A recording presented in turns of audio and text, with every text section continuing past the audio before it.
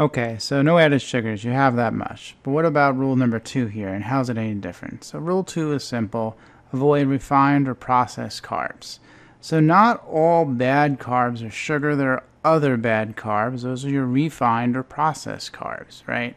And so what are we talking about? We're talking about flours, sugar, alcohols, any other processed carb, things like pastas and muffins and things like that. To the body, they get digested very, very quickly, creating spikes in your blood sugar, which makes losing weight very difficult. So when you're thinking about eating healthy carbs or thinking complex, slow digesting carbs, things like mixed grain rice and quinoa, stuff like that, that's really going to balance out our glycemic load throughout the day.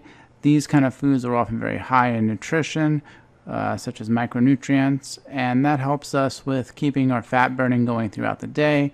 Also increases energy, helps with protein absorption, etc., etc. Foods that are very fast digesting generally don't have those properties. They've been refined or milled out as part of the manufacturing, so you get very little benefit from those other than a bigger belly. So avoid refined or processed carbs wherever you can.